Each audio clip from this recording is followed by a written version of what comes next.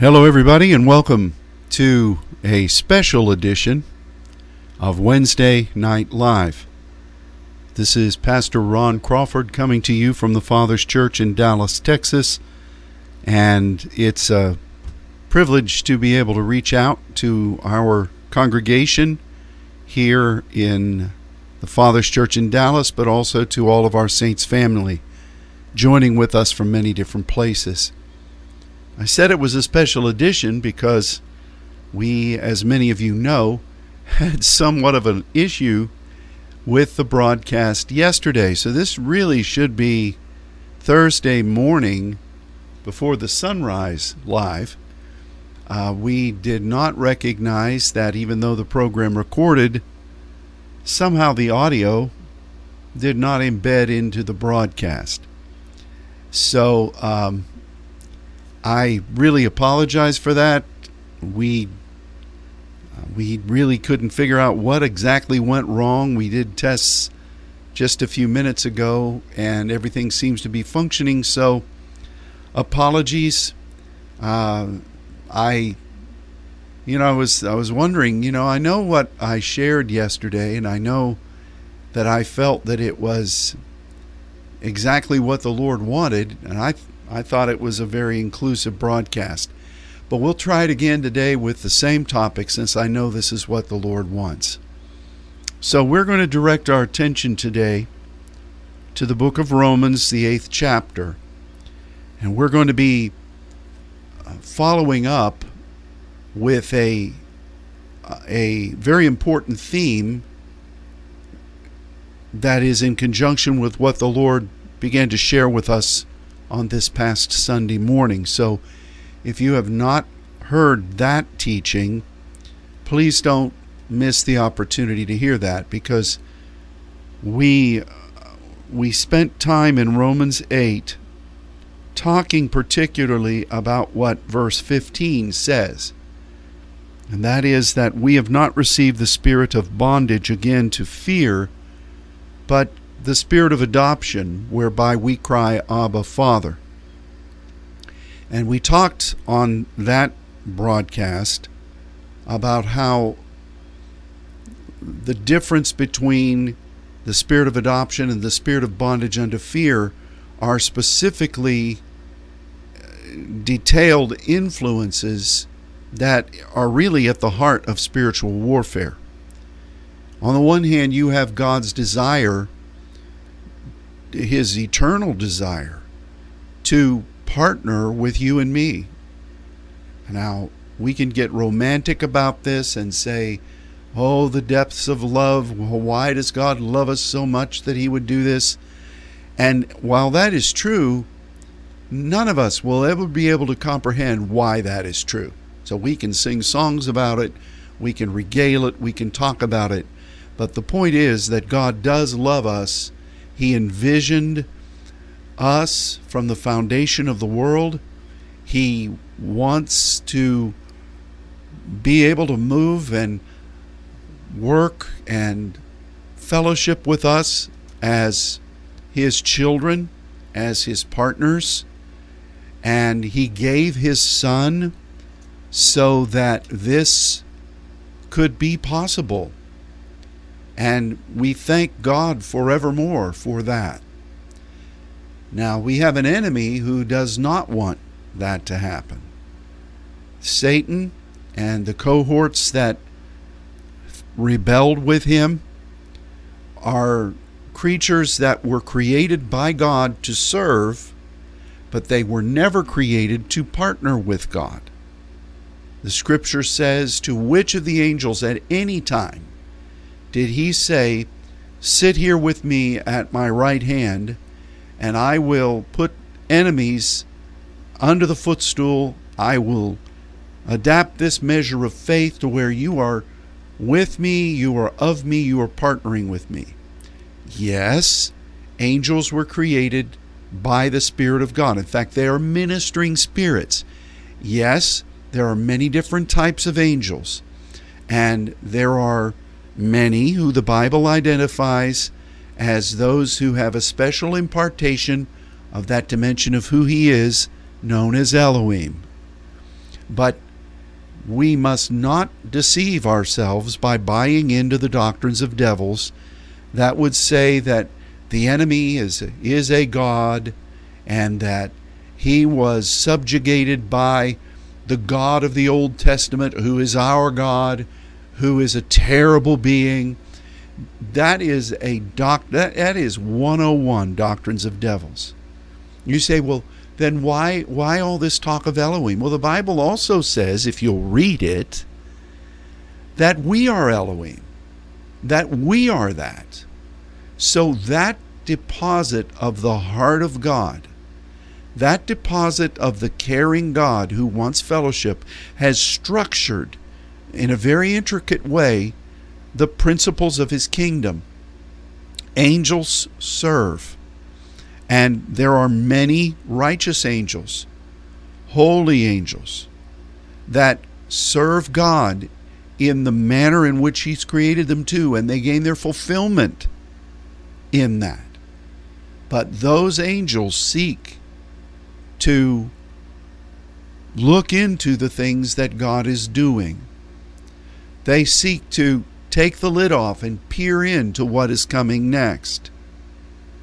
They are created as ministering spirits to serve alongside those who are the heirs of salvation. That is us.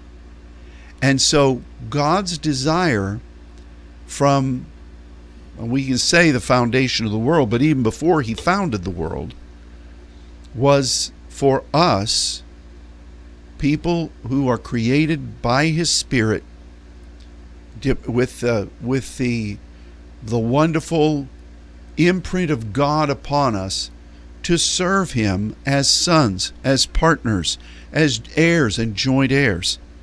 That's the Gospel 101. It is only possible through Jesus. It is no man comes to the Father except through him. Regardless of what good ideas you have, regardless of what doctrines you have, regardless of what truths you may say you have, there is only one way to God, and that is through Jesus. That's the gospel. And that is what we love about our God, because he makes that available to everyone. Whoever comes to God through the blood of Jesus, accepting his sacrifice for us, being redeemed to God our Father through him, God will accept.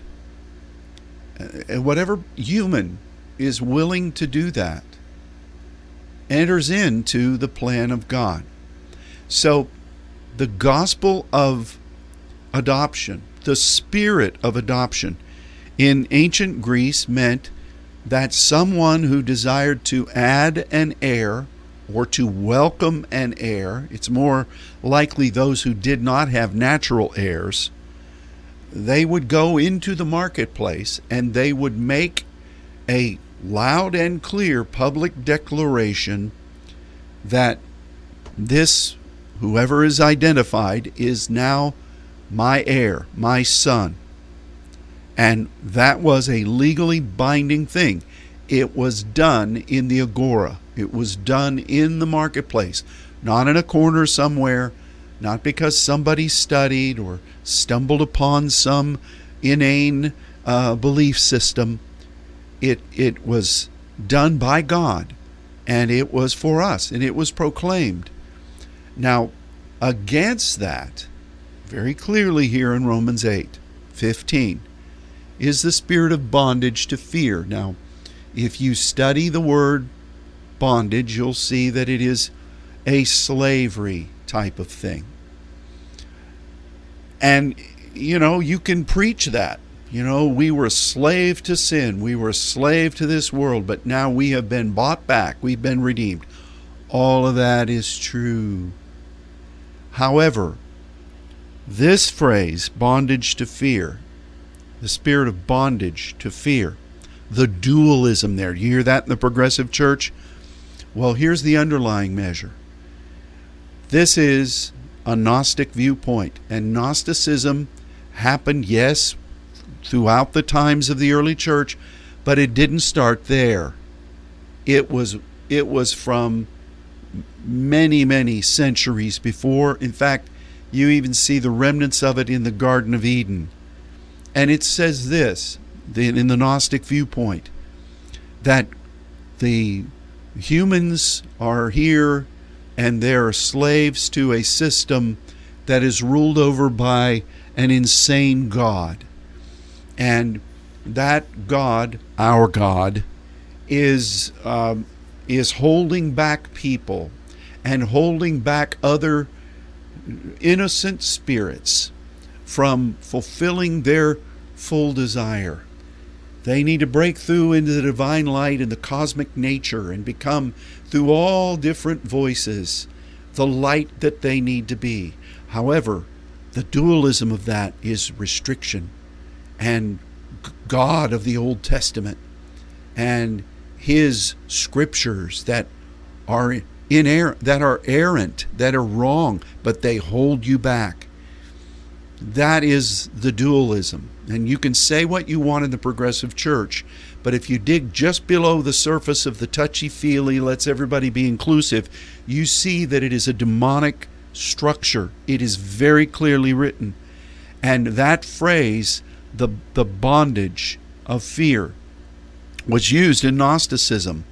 It was used for a very long time in the attempts of mystical teachers to proclaim that kind of thing. And it has gone up through our day. Today we see it in, again, progressivism. We see it in academia. We see it in politics. We see it in the demonic realm, of course, because that's where it originated. We see it on the internet. We see it all around us. And there is pressure upon Christians, true Christians, to amend the beliefs that are founded in the Word, or to reject many of them, and to embrace some inclusivity that is not godly. And of course they'll whitewash it with love. You know, if God is love, how can He not welcome everybody? If God is love, how can there be judgment and a hell in the future? If God, and they'll say these things, and people who don't think will be motivated by this plethora of touchy-feely, and they'll start feeling convicted, and they'll abandon the way, the truth, and the life of God. That is the demonic strategy. It's always been that way.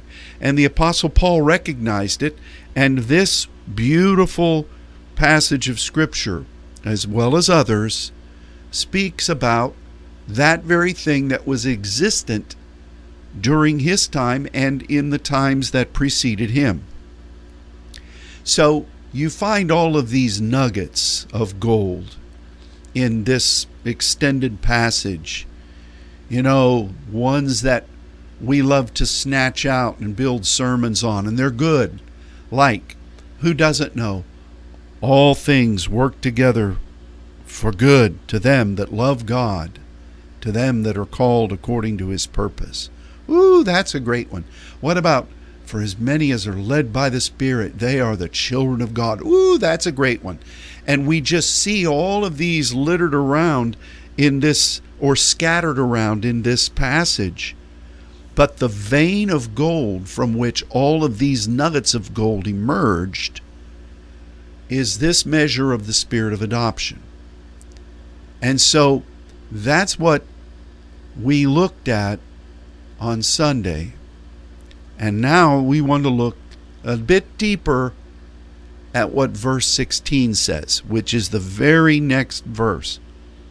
We've received the Spirit of adoption, verse 15, so we cry, Abba, Father. Now, we've taught on this a lot. Abba doesn't mean daddy. You crawl up into your parents' arms and just have a boo-hoo session. It's that tender thing, you know, whether you call him Papa or whatever. Abba means I am committed by birthright to your breath. I am committed to be so close to you that I am breathing your breath. so that I can fulfill Ab, the first things. Ab, the first letter in Hebrew. Ab, that eternal purpose. And I just don't study about it and give it a try. I kradzo, I cry it out. So on the one hand, you have God proclaiming loudly in the agora of the spirit realm, these are my sons, this is the way. And you have us receiving that by crying out. As we've received the spirit of adoption, we cry out, Abba, I will do your will. This is what Jesus did. Well, this is what happened at the baptism in the Jordan, when the heavens open and the dove descends and the voice is heard saying, this is my beloved Son in whom I'm pleased. That is the inception, the obedience of Jesus brought that about in the public, in the spirit realm. In Gethsemane, you remember from our studies of Abba, where Jesus enunciated this 3 times in that hour of trial. He told his disciples, could you not be with me? Could you not tarry and stay awake? Be Gregorio. Could you not be active in the agora? Could you not be functional for me, if at least for 1 hour? There was the agora where this sacrifice, Jesus patterned it. This is my beloved Son. And then he was going to make it possible for us to receive what he'd purchased in the spirit of adoption, which is why he's praying there in the garden, Abba, Abba. Yes, he said, if it be possible, let this cup pass from me. It wasn't an entertaining, wonderful experience. It was the exasperation of physical torture and death and being abused physically and in the spirit realm. But he paid that price for us. And in the midst of it, he prayed, Abba, while they were sleeping. Abba, Abba. He was declaring, I am committed to this. Now, did he want to do it? Well, who would? Who would want to suffer that way? You know, you see these paintings of Jesus with this glow on his face, and you forget that he was fully man, fully God, but fully man. He was not some will-o'-the-wisp spirit. He was going to suffer unimaginable disgrace and shame and pain. Who would want that? But he was willing for the joy, the fulfillment of the Father's will set before him, to see this spirit of adoption made ready for us. And what a glorious thing that is. So, we cry, kradzo, an appeal for it to be done, a crying out from the deepest part of our commitment, let your will be done, Father, Abba. And then it says this, the Spirit itself, or the Spirit, we used to teach, that's impersonable. The Spirit is a person. You could say the Spirit himself, but you could just say the Spirit bears witness. And the itself is linked with this bearing witness, with our spirit, that we are the children of God, and if children, then heirs, heirs of God, joint heirs with Christ, if so be that we suffer with him, that we may be also glorified together. And then Paul goes on to say, and a good old Hill word, I reckon that the sufferings of this present time aren't worthy to be compared with the glory which shall be revealed in us. And he goes on, all those other gold nuggets scattered around the river of God. The Spirit himself bears witness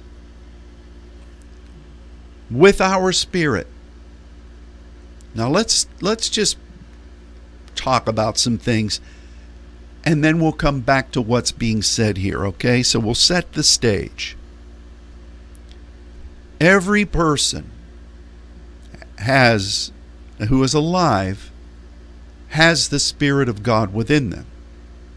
Without it, you would not be living. When every person dies, they surrender that spirit. at the cross, Jesus says, "Into thy hands, Heavenly Father, I commend my spirit." And he gave up the spirit and he died. The question is, are you born again? Is that spirit within you being given its intended purpose?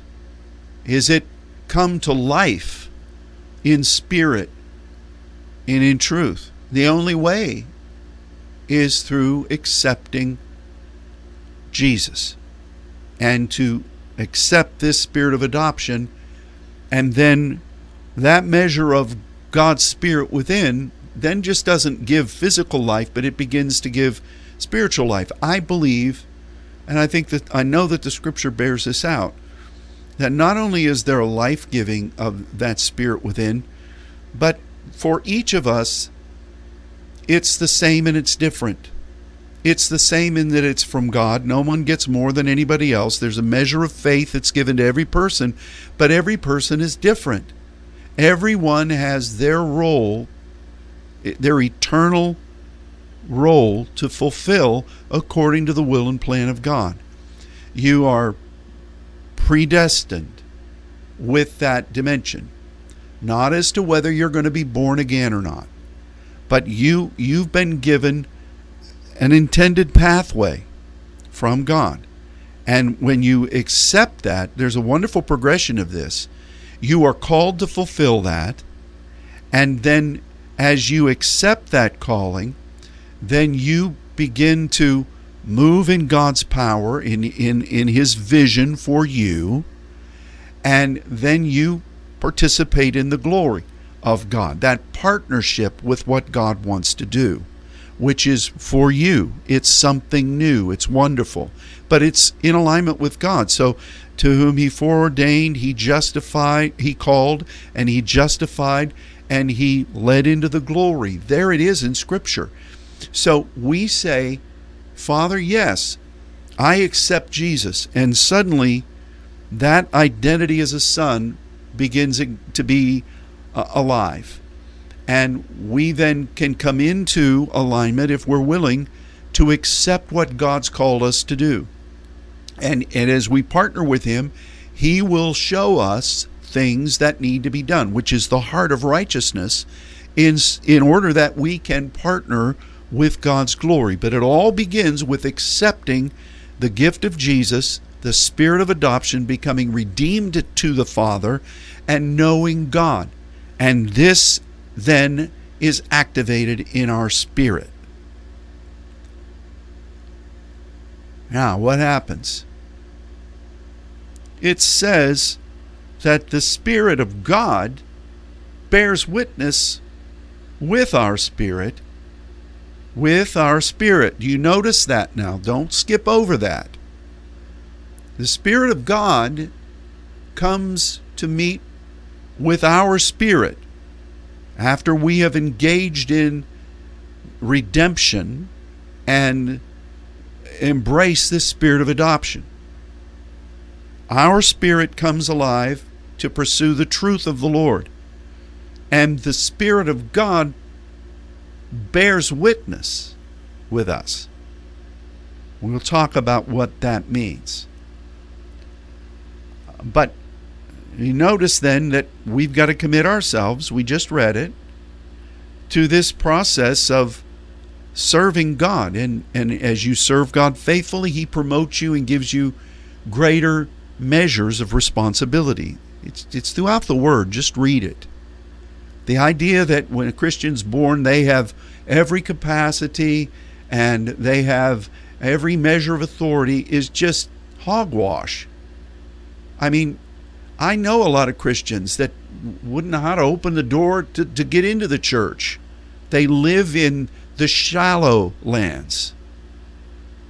Authority, the potential of authority, the desire for God to give you the authority to serve Him is there, but you have to earn that before God. You do what God gives you with the talents. He gives you authority over more cities. You're faithful in the small things. He makes you ruler over many. There are many scriptures like that. In life, do we just give someone authority, or do we make them by their faithfulness and by their attention to detail and by their willingness to serve in the way that is commensurate with authority? We watch them and we say, okay, you've done this, now you can be promoted. We see that the potential for the people of God is in alignment with what God has ordained for us to be. See, we can't be competitive. This is where iniquity comes into Christians. They compare one another. They want to compete. The nice girl doesn't get the corner office. And you apply that stuff. I wasn't given this gift, so I'm going to sit over here and I'm going to pout. And then I'm going to accept some ungodly thing so that I can finally fulfill my destiny. No, you're not. You're fulfilling your lust and your pride. You're fulfilling your iniquity. The twistings of what God has created you to be. Everything we read in the scripture, God promotes the humble. Some people are promoted through their humility, but they don't realize their promotion because they really got their eye on something else. The meek inherit the earth, not the big dude on the block who's beat everybody else and found that position of grandeur. So the way to participate with God as He increases is by you continuing to say, I'm going to decrease. That's friend of the bridegroom stuff. And the way you are going to be caught up in the secret place of thunder is being contrite, contrition. And so we want to get to the basic of who God wants us to be, and that can only be done through spending time with Him, spending time in His Word, obeying what He says, being humble, and doing what He says to do. He knows who you are. He knows where you are. As I've pastored in pastoral ministry for over 40 years, and I've heard people say, doesn't God know where I am? Doesn't He see? I've been passed over, blah, blah, blah, blah, blah, blah, blah. And it's just irritating to me because I think, yeah, God sees you. And as soon as you stop belly aching about what He's done to you or what He's not done to you, and you just do what He asks you to do, well, then that measure of humility will put you in a position to serve Him and not yourself, and then He can entrust you with more. So it all comes down to what your motive is.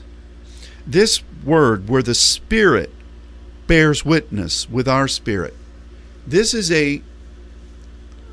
derives from marturio, which is the spirit of prophecy, is the martyria of Jesus. It's not just being willing to die, even though that's the essence of it. It's being willing to die for something that you absolutely are committed to, that you believe to your core, that you believe beyond any measure of fluctuation. You have embraced this to the very essence of who you are, and you're willing to die to self, you're willing to die to emotion, you're willing to die to pride, you're willing to die to competition. You die daily so that this measure of what God's called you to be can happen. And that's the power. That's the essence. That's the spirit of prophecy.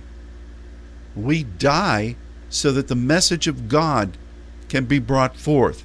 And we proclaim that, not ourselves, but that, not somebody else's, the most popular message of the day.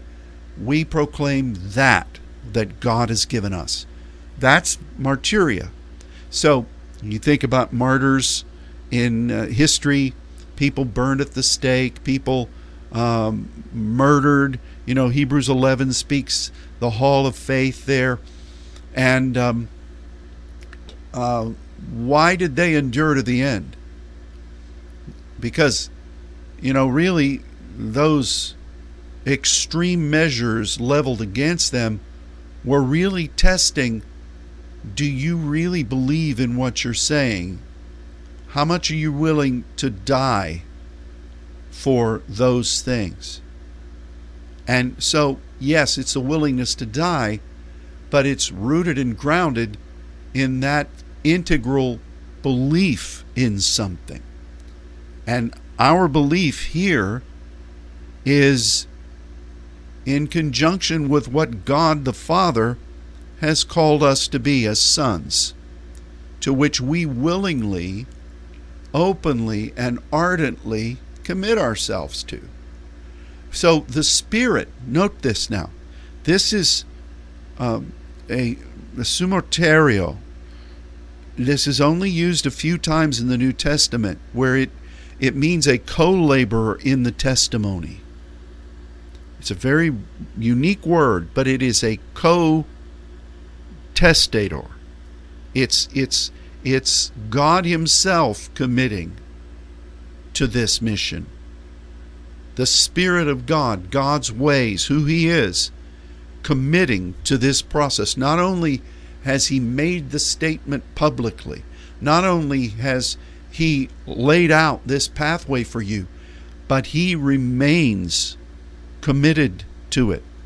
It's the Spirit that works with us. And there's so many things that speak about what the Spirit within does. Those of you Pentecostals, you speak in diverse tongues, in unknown tongues. The Bible says that the Spirit prays in those languages, the mysteries of God to God. That there's a lot of things that the Spirit within does in conjunction with the Spirit of God. Now, that's all the Spirit of God, don't get me wrong. But His deposit within you, that measure of life and identity, which is born again through Christ, that's of God, but it is to be in commune while you're in this earthly body with the overall measure of what the Spirit of God is doing. Does that make sense? Just think about it a while. So here the Spirit of God is a co-committer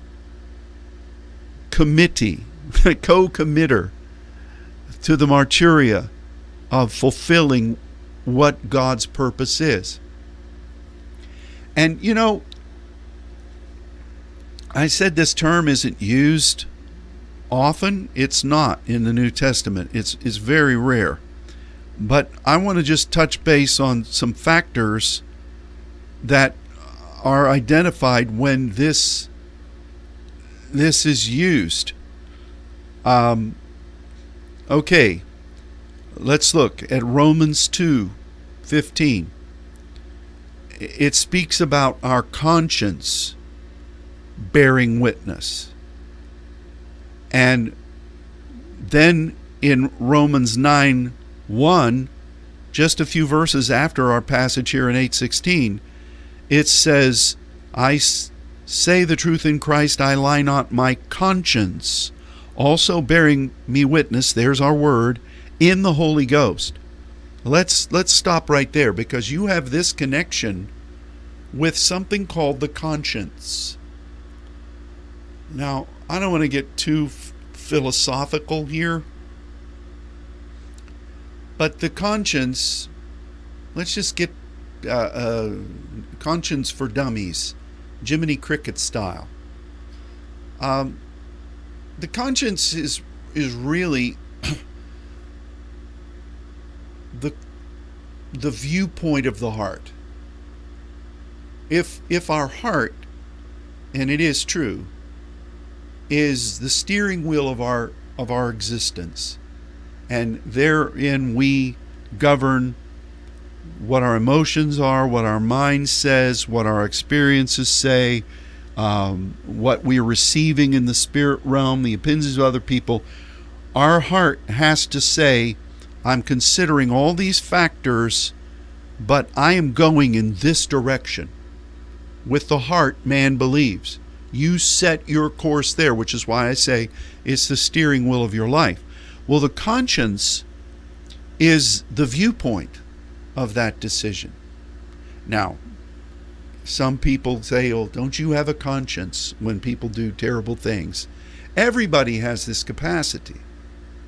Everybody functions by those certain rules. Everybody in the world will make decisions and then commit themselves to a certain pathway. If they're not born again, or in many cases if they are born again, their heart could be taking them to places where your treasure is.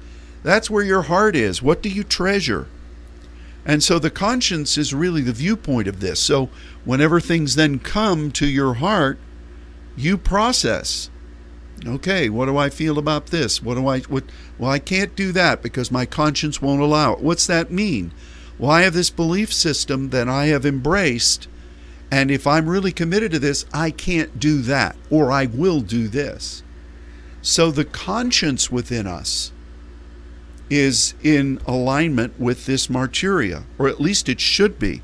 How much are you willing to give yourself? Are you willing to live as if you're dead to sin, dead to the world? Are you a living sacrifice? I like what Jack Hayford said on many occasions. The only problem with a living sacrifice is it has a propensity to crawl off the altar. Is your conscience really committed to your martyria for the Lord?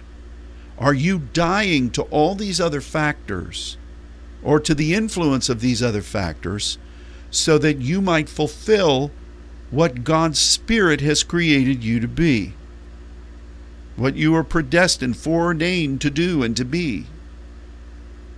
That's the big question. So our conscience has to be in alignment.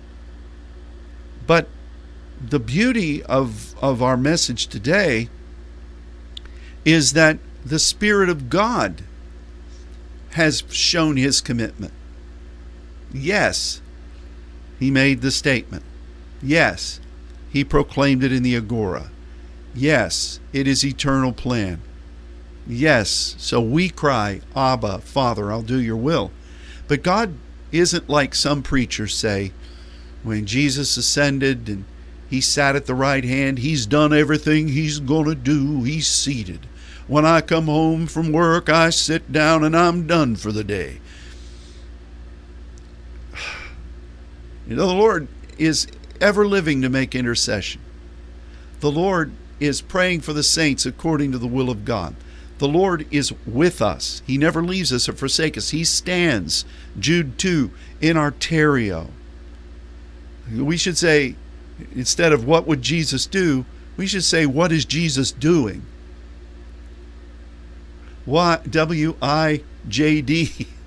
Maybe that, what is Jesus doing? What is the Spirit doing? Maybe we should have a pneumaticos book. Instead of where's Waldo, we should say, where's Jesus? Or where's the Spirit? And then have pictures of things that the Scripture plainly says that the Spirit of God is doing, that Jesus is doing now, and have people try to identify where it is. See, we don't see this. It's all in conjunction with the will of God.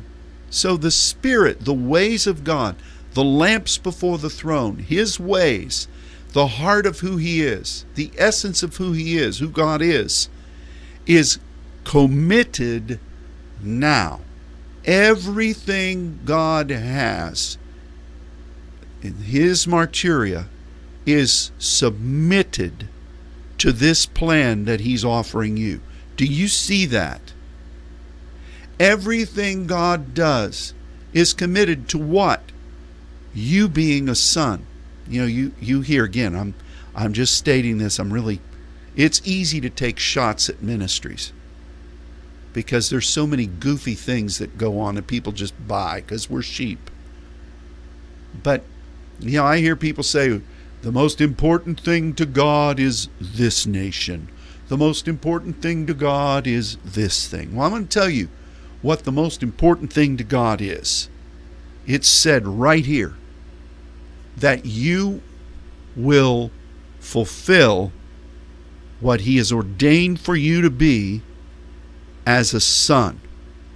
That is what the Spirit is dying for now. That's the word that's used.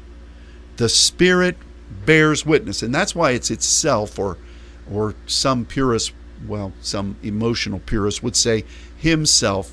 But the point is, the Spirit commits to dying with you so that this role of sonship, which the enemy hates, will be fulfilled.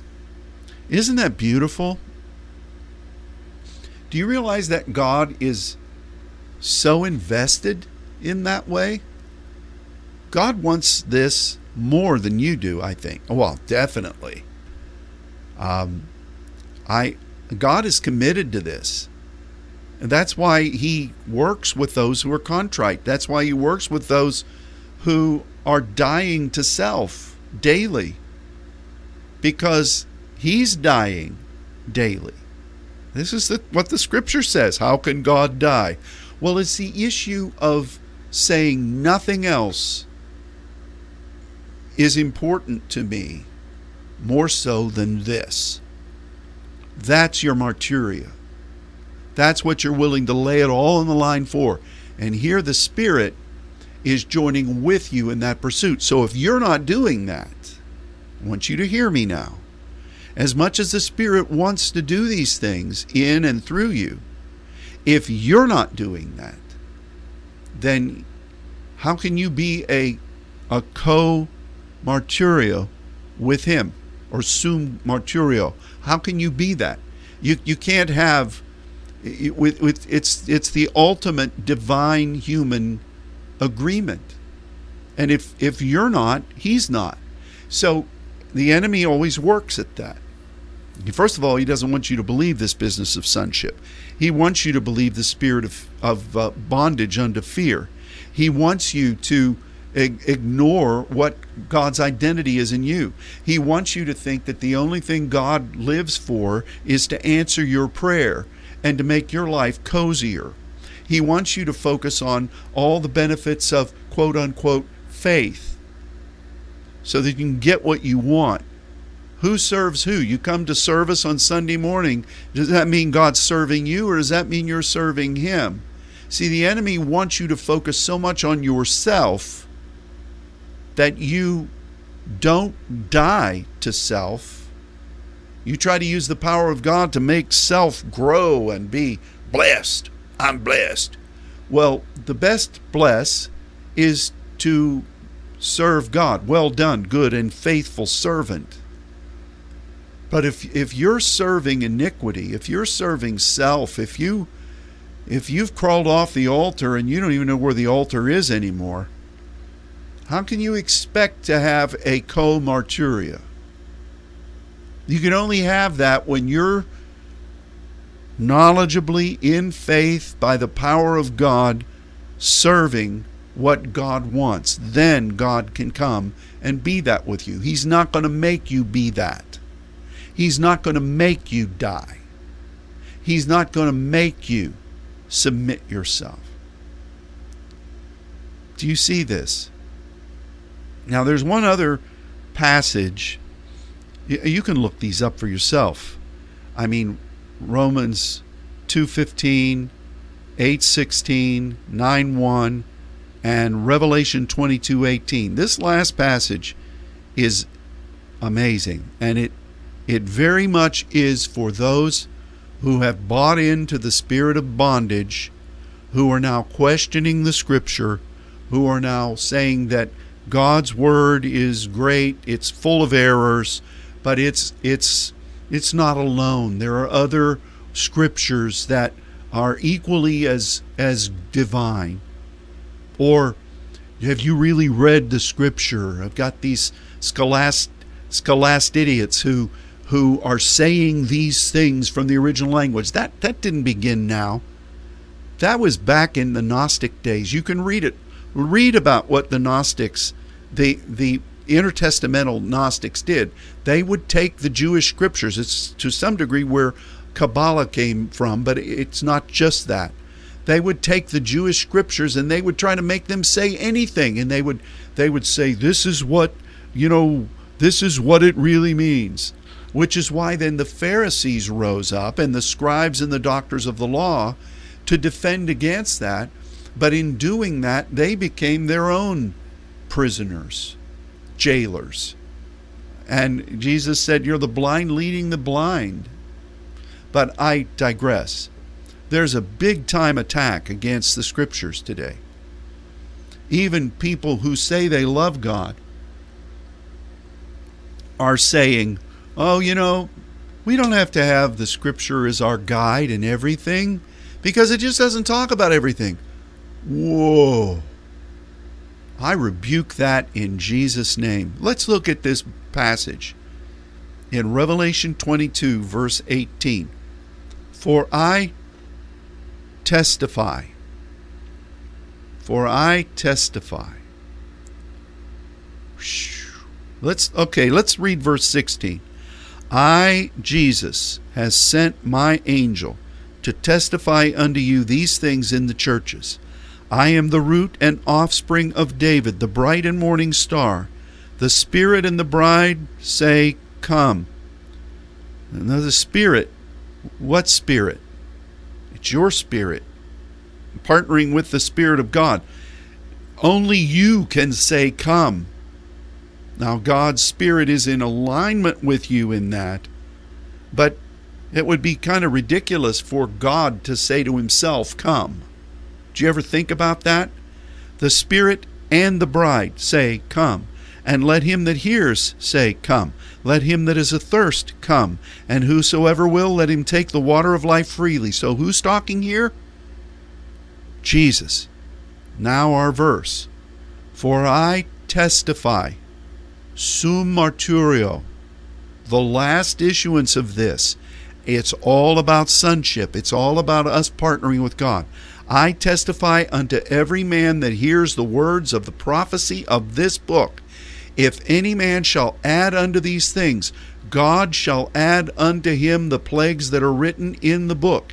If any man shall take away from the words of the book of this prophecy, God shall take away his part out of the book of life, out of the holy city, and from the things which are written in this book. Wow. Jesus, we've already seen the Father has made this commitment. He's the author of the Spirit of adoption. We've seen that the Spirit of God is speaking in this sum marturio. And now we see Jesus, the author and finisher of our faith, the beginning and the end. And he's saying, I am witnessing with you together. I'm martyrioing with you. And anybody who adds to this book or takes away from this book, I'll just say it like we would say it in Texas, you're in a heap of trouble. Can you see this? This thread that the Spirit is saying, the enemy does not want humanity to recognize God created people for the purpose of partnering with him. I believe very strongly that our enemy has hated this. He was a man killer, Jesus said from the very beginning. Pride and that iniquity of jealousy and that iniquity of being bitter because of God's love for us rose up in him. And he wanted to destroy you, me, this desire of God. Throughout the Scripture, it happened over and over again. In the garden, at Noah's Ark, and on down through. It's such a powerful theme. God over and over again has extended himself for this plan to be. He's not forcing anybody to do it. You notice, he said, well, if God really wants this, he sure has messed it up over and over again. I hear people say that in their philosophical debates. God didn't mess anything up. You can't coerce this. You can't mandate people to do this. You can't make somebody love you. You can't force somebody to devote. Then you have automatons. Then you have not partners, but those that are engaged in menial labor at your behest. So God has laid this out. He tried everything according to his perfect outlay through the old covenant. And then he looked for somebody who would stand with him in the gap. He found none, and so he himself came. And that spirit of adoption is available. It's the ultimate thing anyway. He had to show that man would not do it on their own. He had to show that as gracious as he was to all of the patriarchs and all these other mighty men and women, he had to show that in itself wouldn't work. He tried that, not because he thought, well, I'll give it a shot. He tried it so he could prove that the only way this would happen is if he gave himself, which he did. And now the Father proclaims it. Now the Spirit is standing with you as a joint martyr. And now he says, you commit yourself, I'll commit myself. And the very end usage of this powerful word, this divine link to the martyria, is Jesus. And he's talking about the book. What book's he talking about? That little book that was given to him when he ascended as the slain lamb. All of those books that are written on. There aren't any idle pages in that thesaurus place, in that oracle place. There aren't any blank pages there. If you've stumbled into a place in God's library and it's just open for new writings, forget about it. He's the author and the finisher. He's already written it. He's not scribbling it as he goes. He's not doing what our brother Bishop Hammond said, that the 30 minutes of silence in heaven is for all the prophetic teachers to update their charts. You know, it's all written. And that partnership with God's eternal plan, if you start messing around with it, if you add to it, oh, there are other words, oh, it's still being written, or if you take away, no, we don't believe this, how could God say that? Look what a tyrant he is. Oh, that's terrible. Oh, this is errant. You're in trouble.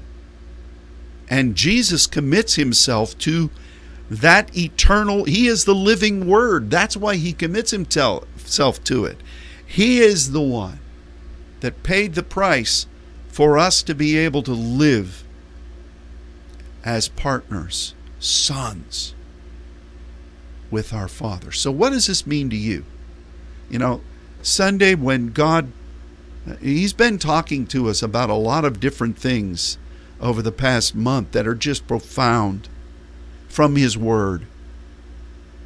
And Sunday, when I brought the initial part of this word, I felt like, this is so often the case for a pneumaticos group, I brought the word in and laid it out. It wasn't all dressed out. It wasn't served a 2-inch steak on a plate with all the accoutrements around it. It was just there, and I could feel the fire of the Lord and just his powerful theatron of revelation. And I always come away from that thinking, thank you, Father, for this. But man, I could have presented it better. You know, strong meat belongs to those who are of full age, who have committed themselves, who are mature, who are willing to do what's necessary to receive it, to find it and receive it. That's the challenge with so many Christians. They want, it's what the Apostle Paul said. You know, you should be ministering in the oracle, but you are those that need me to come and give you the bottle again. Jesus said to his disciples, there's a whole lot of things I would like to tell you now, but you can't bear them now. I don't believe, as some say, that Jesus was saying, you just wait, there's more coming, even though we know that's true. If Jesus meant what he said, I would like to tell you he meant that. Why couldn't he? Because he upbraided them how many times? Because of unbelief, because of hardness of heart, because their ears had waxed over. And he wanted to tell them more, but they weren't willing to hear it. I want to be those that are as the oracle of God, which is what the scripture said we should be. But Jesus has, as the author, the living word is dying, the sumertario. You say, wait a second. I thought Jesus died and rose again. Of course he did. Is he being sacrificed again? No. But this measure of dying, martyria, has more to do, essentially, is how much do you believe in what your testimony is? And are you willing to let every other thing fall aside so that that might come to fruition? That's what Jesus is doing. That's what the Spirit of God is doing. That's what the Word of God is doing. That's what the Father is committed to, and that's what we must do.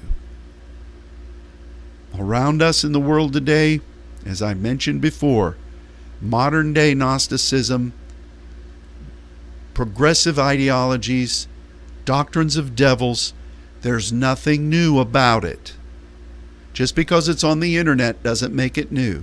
Just because it's got all kinds of cool graphics and all kinds of bogus things, God didn't really create us, these beings from the sky did it.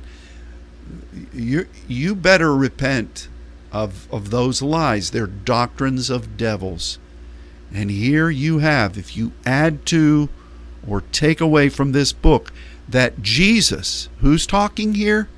Jesus is. Jesus is saying, I have committed myself.